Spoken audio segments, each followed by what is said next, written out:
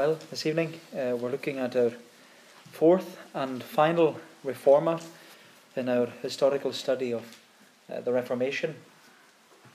And as you know, we've been doing this study over the past few weeks in order to mark the 500th anniversary of the Reformation. And because of this great milestone, we've been tracing the storyline of what happened during the Reformation. And as I've said before, to trace the storyline of the Reformation is to trace the lives of four particular men. Because I believe that if we know the story of these four men, we will know for the most part the story of the Reformation. And we'll be able to see how God in His perfect providence, how He used these men to reform the Church of Jesus Christ. And as you know, the story of the Reformation, it goes from Martin Luther to William Tyndale to John Calvin to John Knox.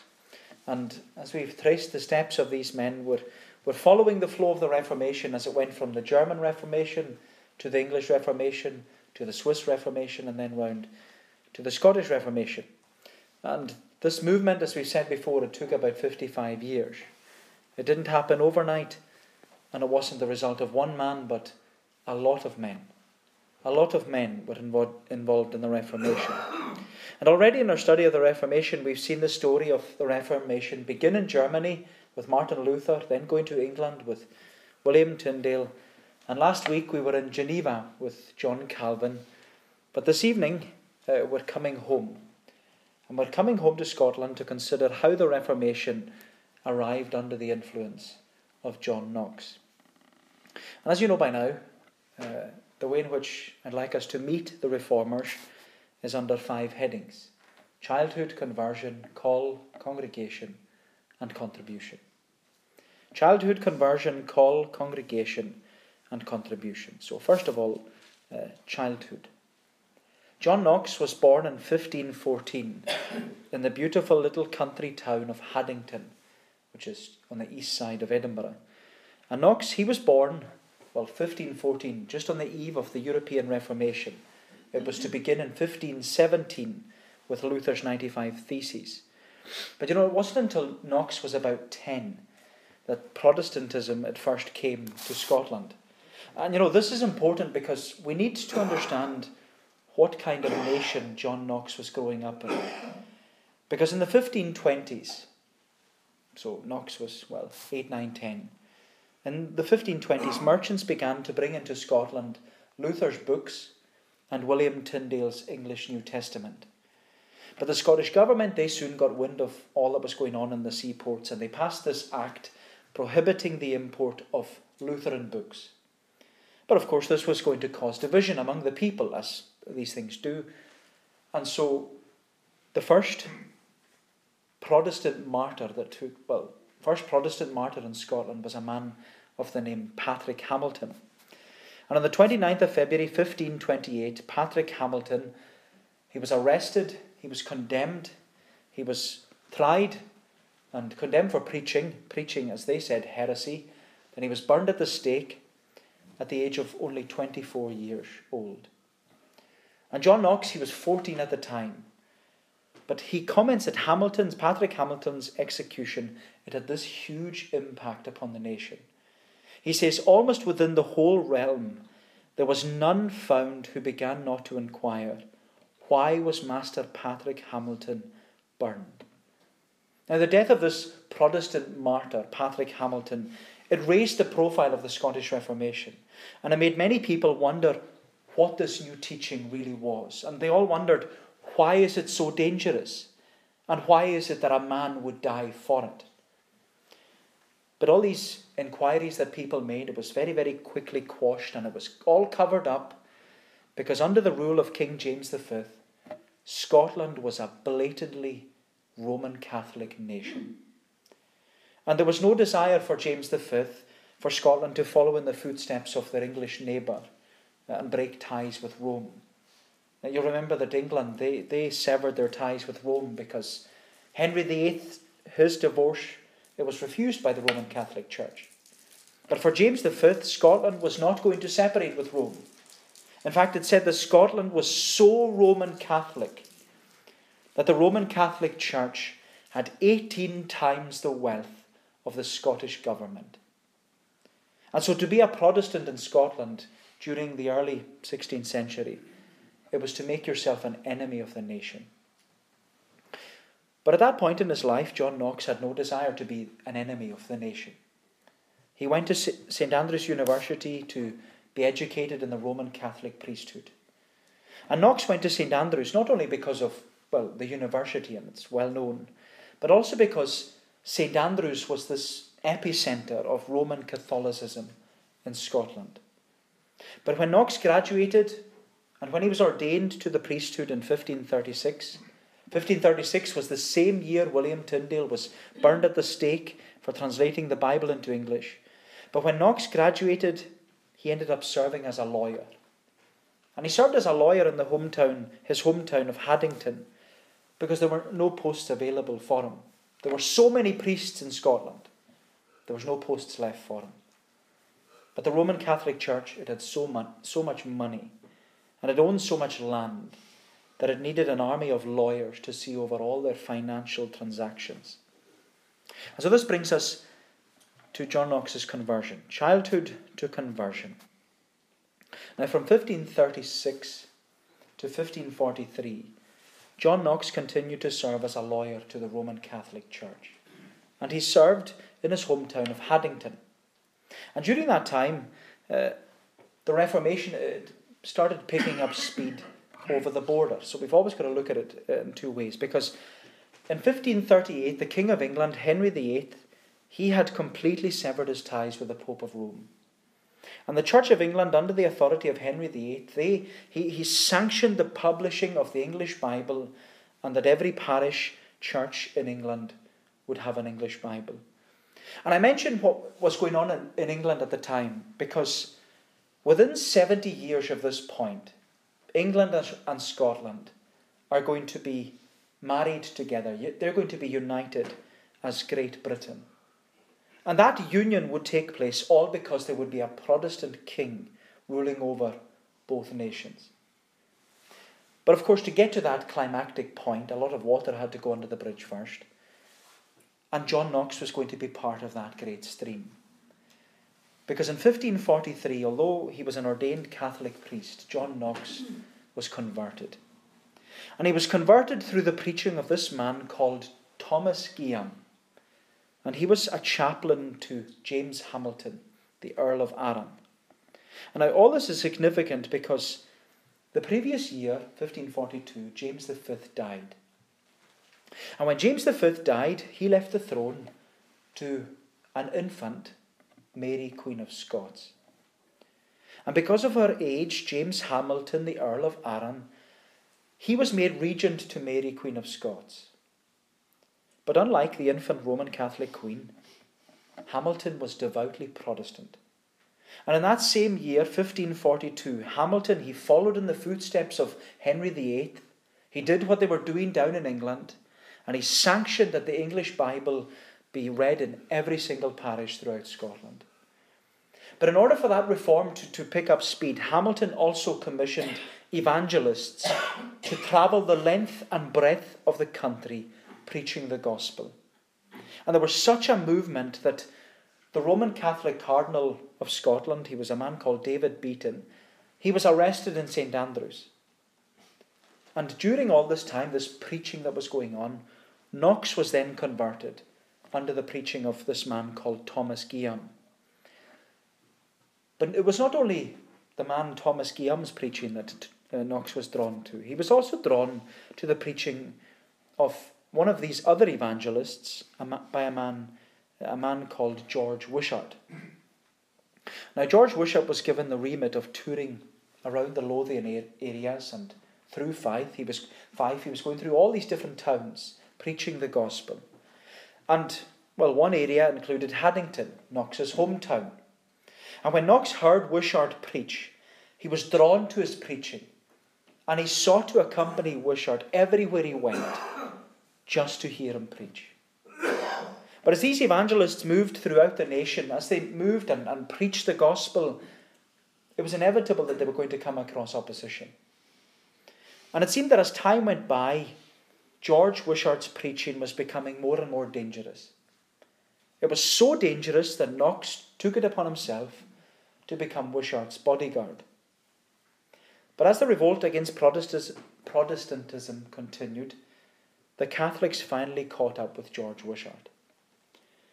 And they had Wishart surrounded, and even when Knox, the bodyguard of George Wishart, Knox is standing in front of him, pulls out his broadsword, about to swing it and chop off some heads, Wishart says to Knox, "One sacrifice is enough." Meaning, let them take my life, you flee. And so reluctantly, John Knox fled. And in 1546, George Wishart, he was taken to St. Andrews, and the Cardinal, David Beaton, who by this time he had been released from prison. But Cardinal Beaton, he had George Wishart taken in front of St. Andrews Castle. He had him tied to the stake and burned to death. And it said that just before Wishart was hanged and then burned, he said to the crowd that was looking on, he said to them, "Do not fear those who slay the body, and afterwards have no power to slay the soul." Then he says, "I know surely that this night, before 6 o'clock, my soul shall sup with my Saviour, for whom I suffer this." And if you go on holiday to St. Andrews, and if you stand in front of the castle of St. Andrews, there's a GW inscribed on the pavement, and it marks the spot where George Wishart was burned to death. But when the people who witnessed the death of George Wishart, when they witnessed this innocent man being put to death, there was backlash, as there always was, because once the backlash came, there was this small group of Protestants, and they disguised themselves, and they broke into St. Andrew's Castle, and they murdered Cardinal Beaton. It's brutal things were going on. And by murdering Cardinal Beaton, they actually hanged him outside the window, tied a rope round his neck and threw him out the window. And then they proceeded to take the castle over. And for the next year, St. Andrew's Castle, it became this retreat for Scottish Protestants, including John Knox. And so this brings us to John Knox's call. Childhood conversion call. In 1547, which was the following year after the martyrdom of George Wishart, that was the year when John Knox was divinely called into the ministry. Now, to put the context of what was going on in England, the same year, 1547, Henry VIII died, and he left his throne to his 9-year-old son, Edward VI. And like Mary, Queen of Scots, she was young. Like her, Edward VI had his uncle, Edward Seymour. He had to rule in his name. And he, along with the English reformer Thomas Cranmer, they set about to bring about the work of Protestant reform in England. And in the name of Edward VI, many of the laws of Henry VIII, they were all overturned. The clergy were now allowed to get married. Communion was no longer consisted of the Mass with the wafer, but both the bread and the wine were used in the communion. Purgatory was denied, images of the saints were destroyed, and the Book of Common Prayer was produced in order to ensure that all the services were in English and that they were all evangelical. And the changes in England, they were so vast that entering the holy ministry, it was no longer about performing the Mass. It was all about preaching the gospel.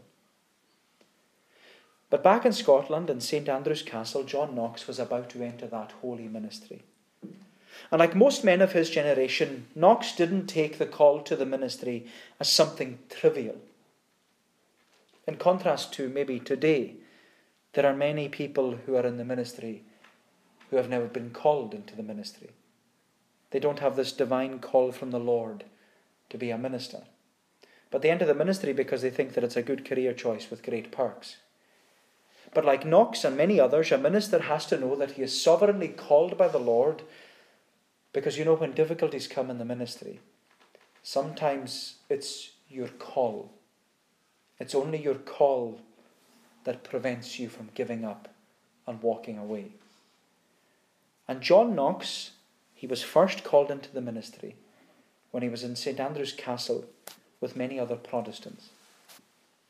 Because at the castle in St. Andrews, Knox began to teach the Word of God. And he taught to young men. They were only teenagers. And he went through the Gospel of John. He just sat with them and preached through John's Gospel. And these young men who were sitting there listening to him, they recognized the giftedness of Knox. And they said to him, "You're called to minister." But Knox ignores their statements and he just continued to teach them. But the story is told that on one particular occasion, they were holding a service in the castle in St. Andrews. And during the service, a man called John Rowe, he was one of the Earl of Arran's evangelists. John Rowe was preaching. And in the middle of his sermon, in front of the entire church that was gathered there, he stops and he points to John Knox and he says to him, "John Knox, you are called to preach." And then he carried on. And in that moment, John Knox, he was this strong man, fiery man, a guy who had this great persona. He melts and he bursts into tears and he runs out of the service weeping. John Knox wept because he understood the weightiness of what a divine call upon his life meant. And Knox, he goes to his room and he locks the door and he goes into this deep soul searching until he's convinced that the Lord is directing him into the ministry. And can you imagine that? Can you imagine sitting in church and me just pointing at you, saying, "You are called to preach"? That would terrify me. But that's how John Knox was called into the ministry. And about this divine call upon his life, Knox said, "I consider myself called of my God to instruct the ignorant, comfort the sorrowful, confirm the weak, and rebuke the proud. And I will do it by tongue and lively voice in these corrupt days, rather than to compose books." Now, Knox mentioned the rather than to compose books because he knew that his calling was not to sit and write books. His calling was to stand before an open Bible and preach the Word of God. But it wasn't long until Knox's call into the ministry was going to be tested to its limit. The following year in 1548, the castle at St. Andrews, it was overthrown by French troops. They were probably sent by Mary, Queen of Scots. But many of these Protestant clergymen who had gathered in the castle, they, including Knox, they were condemned to be galley slaves aboard French ships. And they were chained to benches upon these ships and they were commanded to just row the boat throughout the day. And they were to keep rowing under the threat of the whip. And the Roman Catholic captors, they often tried to force these Protestant slaves to worship in the Roman way. They threatened them with torture if they didn't show reverence to the Mass or to an image of the Virgin Mary. And it said that when Knox refused, they put the Virgin Mary, they put the image of the Virgin Mary right in his face and told him to kiss it. And he grabs it, throws it overboard. And after that, the captors, they just gave up. They gave up with him. And after 19 months as a galley slave, Knox is finally released. And when Knox is released in 1549, he goes to England. And he's appointed as a preacher to King Edward VI. He becomes a royal chaplain. And as a royal chaplain, he's appointed by the king to just tour England. Tour England like an itinerant evangelist. And Knox was to preach the message of salvation and spread the gospel as far and as wide as he possibly could. Knox viewed himself as a trumpet. He viewed himself as the Lord's trumpet, and that his calling was to blast the good news of Jesus Christ towards the spiritually deaf and the spiritually blind. And Knox enjoyed his time in England because Reformation was taking the country by storm. He even assisted Thomas Cranmer in 1552 in revising the Book of Common Prayer. Everything was going so well in England. But then, as one historian put it, the runaway train of evangelical reform came to a bone-crunching halt with the death of Edward VI in 1553, aged 15. It was the Reformers' worst nightmare, because the death of the Protestant King Edward meant that the throne of England was now left to Edward's half-sister, and she was one of the staunchest and strictest of Roman Catholic queens, Mary I, known to most of us as Bloody Mary. And Queen Mary, she didn't waste any time, and because, well, she sought to overturn everything that her father had done. And she was called Bloody Mary not because of the amount of battles that she won. She was called Bloody Mary because of the number of Protestants she burned. And her desire was to undo everything that had been done over the past 20 years. She literally wanted to turn the clock back to before the time when Henry VIII was on the throne. Because as soon as she took the throne, Bibles were removed from the churches, clergy were commanded to separate from their wives, and all the Protestant ministers were removed from their holy office. But even though it may have seemed like one step back under Mary's rule, the Reformation had already taken 2 steps forward.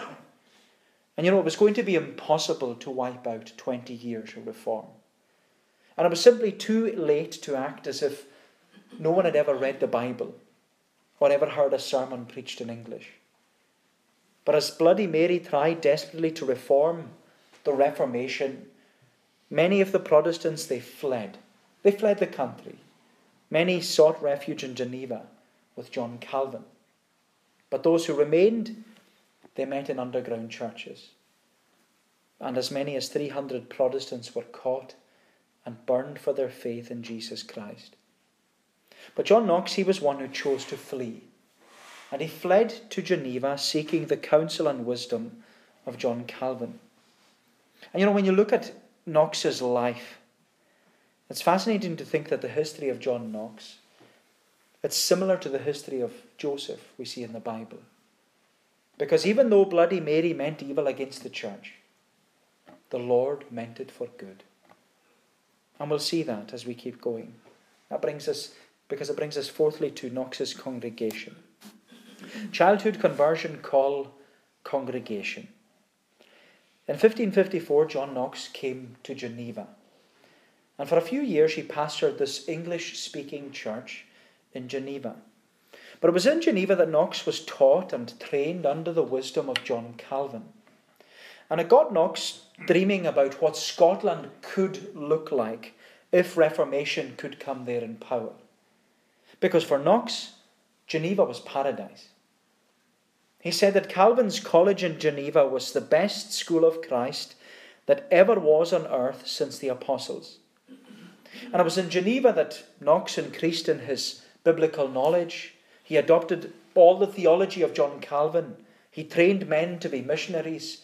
And he developed his preaching skill by preaching sequentially through books of the Bible. Knox also had a part in the Geneva Bible.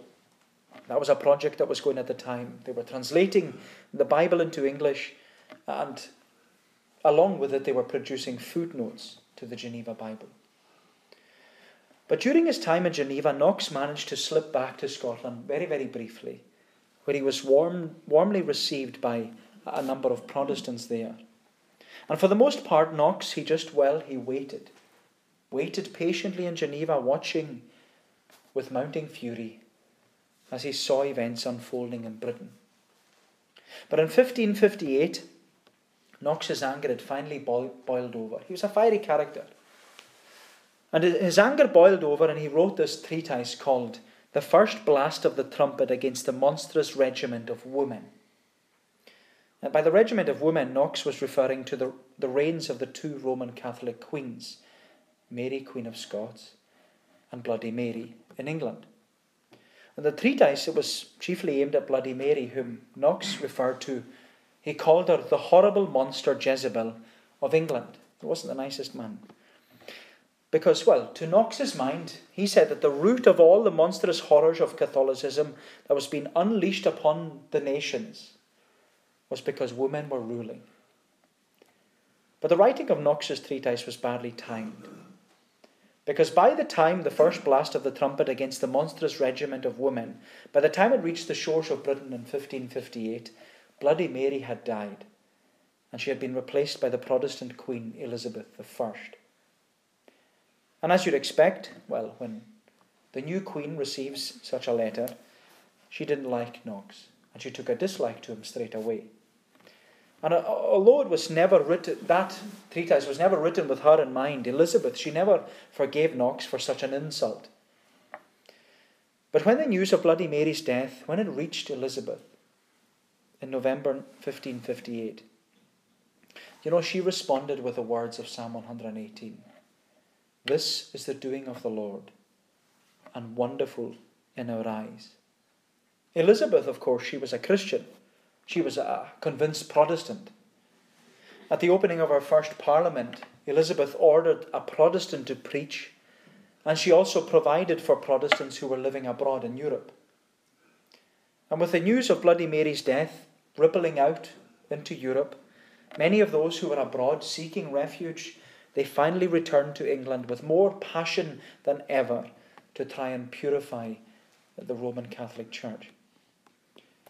But Knox had Scotland in his sights, and in May 1559 he came home. He returned home to Scotland. Knox arrived in Leith. Then he went north to Perth, and there he preached with such power and with such force that a riot broke out with the people smashing all the structures of the Virgin Mary. And then from there, Knox went further north to St. Andrews. And there was this army positioned outside St. Andrews trying to stop him. But Knox said, as long as I am in the will of God, I will be preserved by God. And Knox, he kept going on towards St. Andrews, and he preaches the word of God there powerfully. And he preached on the passage of Jesus cleansing the temple. And in a similar way, that's what Knox did. He cleaned house, because even the priests there, they were converted under his preaching. And in the space of only a few weeks of arriving in Scotland, Knox was hitting Scotland like a hurricane. And the tide of Roman Catholicism was finally turning. Of course, Knox, he was declared as an outlaw by the state. But he had this band that gathered together, this band of Protestant nobles. And they were prepared to defend Knox and fight for their Protestantism. And although she wasn't a personal fan of Knox, this move of reform in Scotland, it was music to the ears of Queen Elizabeth. She wanted her next door neighbour to be a Protestant nation. And so Elizabeth, she sends troops north to help out and to help the Protestants win the day. And just the very presence of the English army crossing the border, it was enough to swing it all for the Protestants. Because in August 1560, the Scottish Parliament, they decreed that no pope had any authority in Scotland anymore. And said all the doctrine and all the practice of the church, it had to conform to a new confession of faith, the Scots Confession. And Mary, Queen of Scots, she might not have liked it, but she had to accept it, because Scotland was now a Calvinist country. And it was a remarkable turnaround, because at the beginning of 1558, Scotland and England were Catholic nations. By the end of 1560, both nations were Protestant. And that turnaround, especially in Scotland, it came because of the contribution of John Knox. And that's what I want us to consider lastly. Childhood conversion, call, congregation, and contribution. Knox's contribution to the Scottish Reformation was incredible. Not only through his preaching as the minister of St. Giles Cathedral on the Royal Mile in Edinburgh, but his influence also came through his writing. Now, he was a man who said that he didn't want to write, but he did write. In December 1560, Knox helped to write the first book of Discipline. Now, the first book of Discipline, it was basically Knox's program for reform. The program of reform through a Presbyterian church government. 2 years later, in 1562, he wrote a book called the Book of Common Order, more commonly known as Knox's Liturgy. And it set out the form and style of Protestant worship. And we can't miss the fact that both of these documents, the first Book of Discipline and the Book of Common Order, they were the direct influence of John Calvin when John Knox was in Geneva. But one document which changed the face of Scotland was the Scots Confession. As we said, in August 1560, the Scottish Parliament, they decreed that the Pope no longer had authority in Scotland, and that all doctrine and practice, it had to conform to the Scots Confession, their new confession of faith. And what's remarkable about the Scots Confession is that it was drawn up you could say it was drawn up at very short notice. And it was drawn up by a committee of 6 churchmen called the 6 Johns. The 6 Johns were John Knox, John Willock, John Winram, John Spottiswoode, John Rowe, and John Douglas.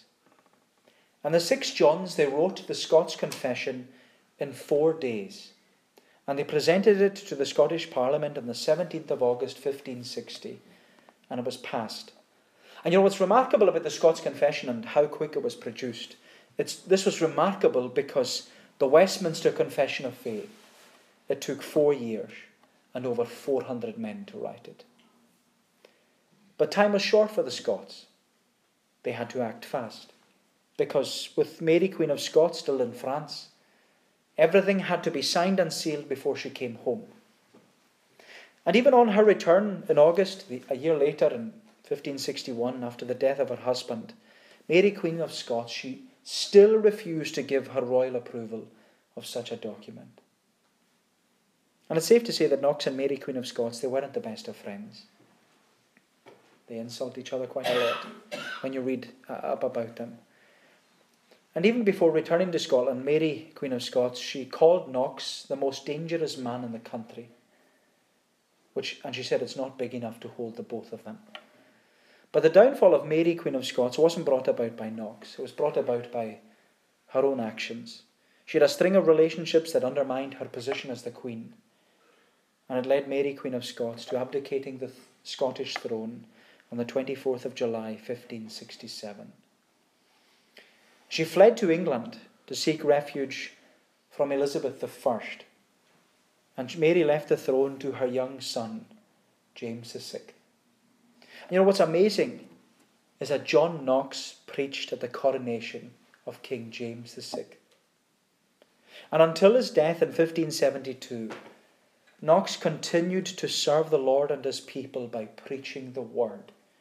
That was his desire, to preach the word. He knew that faith comes by hearing, and hearing by the word of God.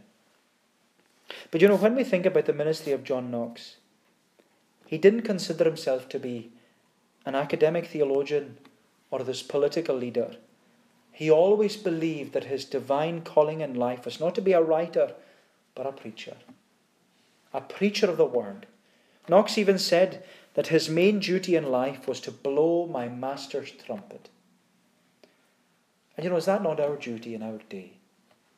To blow the trumpet. We're to blow our master's trumpet and herald the good news to the people of our day and our generation. Knox died on the 24th of November 1572. He was buried in the grounds of St. Giles Cathedral. And if you went to Edinburgh today to try and find his grave, you'd probably find it under a car.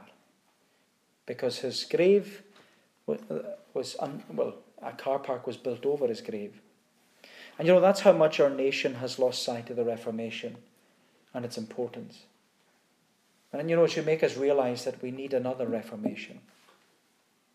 We need a revival. We need to blow our master's trumpet and make known to those in our day and generation of this beautiful Saviour. But just in closing, I want us to conclude the history of the Reformation. Because when Mary Queen of Scots abdicated the throne in 1567, she crossed the border into Protestant England. And of course, many disgruntled Catholics, they saw it as an opportunity to make Mary Queen of the English. And as a result, one Roman Catholic plot after another was formed. And they tried to topple Elizabeth, to get her off the throne, tried to kill her. But in 1587, when Elizabeth finally found out that Mary was involved in her assassination plot, Elizabeth had her executed immediately. And with Mary gone, Mary Queen of Scots, and the young King James VI being raised in a safe Calvinist house back in Scotland, Elizabeth knew that if she were to die, the crown would immediately pass to Protestant James, and all would be well. The Protestant future of the crown was safe, and Reformation in Britain would be complete. And when we look at history, we see how it all fits together. Because when Elizabeth I, when she died in 1603 after a long reign, the union of Great Britain took place in 1604 under James VI of Scotland, or the First of England. And only a few years later, in 1611, King James, he authorises the publication of the English Bible, known to us as the King James Version. And when you look at this history, when you look at the history from Martin Luther's nail in the door of the church in Wittenberg, that took place in 1517, when you look at that to all the way over to the authorization of the English Bible in Great Britain in 1611, it all took place in less than 100 years. But it all took place because, as the Apostle Peter reminds us, all flesh is as grass, and all its glory like the flower of the grass. The grass withers, the flower fails, but the word of the Lord remains forever. That's the beauty of it. These men, they stood not upon themselves, but they stood upon the word of God. And as Peter says, this word is the good news that was preached unto you. We have a wonderful history. We have a great heritage. Let us never forget it. But we have to make history in our day and in our generation by continuing to present this word to lost souls in our homes and our families and our communities. May the Lord bless these thoughts to us. Let us pray together. O Lord, our gracious God, we marvel that we can see thine hand on every stage in history. And we give thanks, Lord, that it is all a working of thine own providence, that thou art the God who works all things together for good, and ultimately for thine own glory. And help us, Lord, we pray, to see that hand of providence, even in our own lives, to see the Lord working, that although we may not see it, although we may not understand why things are there or why things have been taken from us, but we bless thee and we praise thee that we are able to trust the God who knows the way that we take, and that when he has tried us, we shall come forth as gold. Help us then, we pray, to keep standing as these men of the past stood, that they stood upon the word of God, that was their sure foundation, that they looked to the rock which was Christ. And Lord, help us then as thy people, in our day and in our generation, to keep looking to this rock, knowing that he is the rock of our salvation, knowing that he is able to save to the uttermost. O Lord, bless us then, we pray. Bless our time together. And we pray that everything that is said and done, that it will be to thy glory, to the furtherance of thy kingdom, and to lift up the name of Jesus. Cleanse us, we ask, for we ask it in Jesus' name, and for his sake. Amen.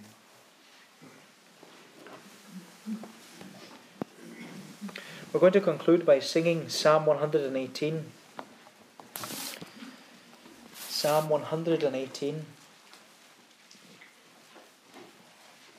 This was Martin Luther's favourite psalm, but it was also the words that Queen Elizabeth quoted when she heard that Bloody Mary had died. The words of verse 23.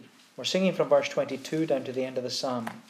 That stone is made head cornerstone, which builders did despise. This is the doing of the Lord, and wondrous in our eyes. This is the day God made, in it will joy triumphantly. Save now, I pray thee, Lord, I pray. send now prosperity. Down to the end of the psalm, of Psalm 118, to God's praise. A stone is Made a cornerstone, which builders did despise. This is the doing of the Lord, and wondrous in our eyes. This is the day God made in it. Will joy triumphantly save now, I pray thee, Lord, I pray. Send now prosperity. Blessed is he in God's great name that cometh us to save. We from the house which to the Lord pertains, you blessed house. God is the Lord unto us, and made light to our eyes. Bind ye unto the altar's horns with cords the sacrifice. Thou art my God, I'll thee exalt. My God, I will thee praise. Give thanks to God, for he is good. His mercy lasts always. The grace of the Lord Jesus Christ, the love of God the Father, and the fellowship of the Holy Spirit be with you all, now and forevermore.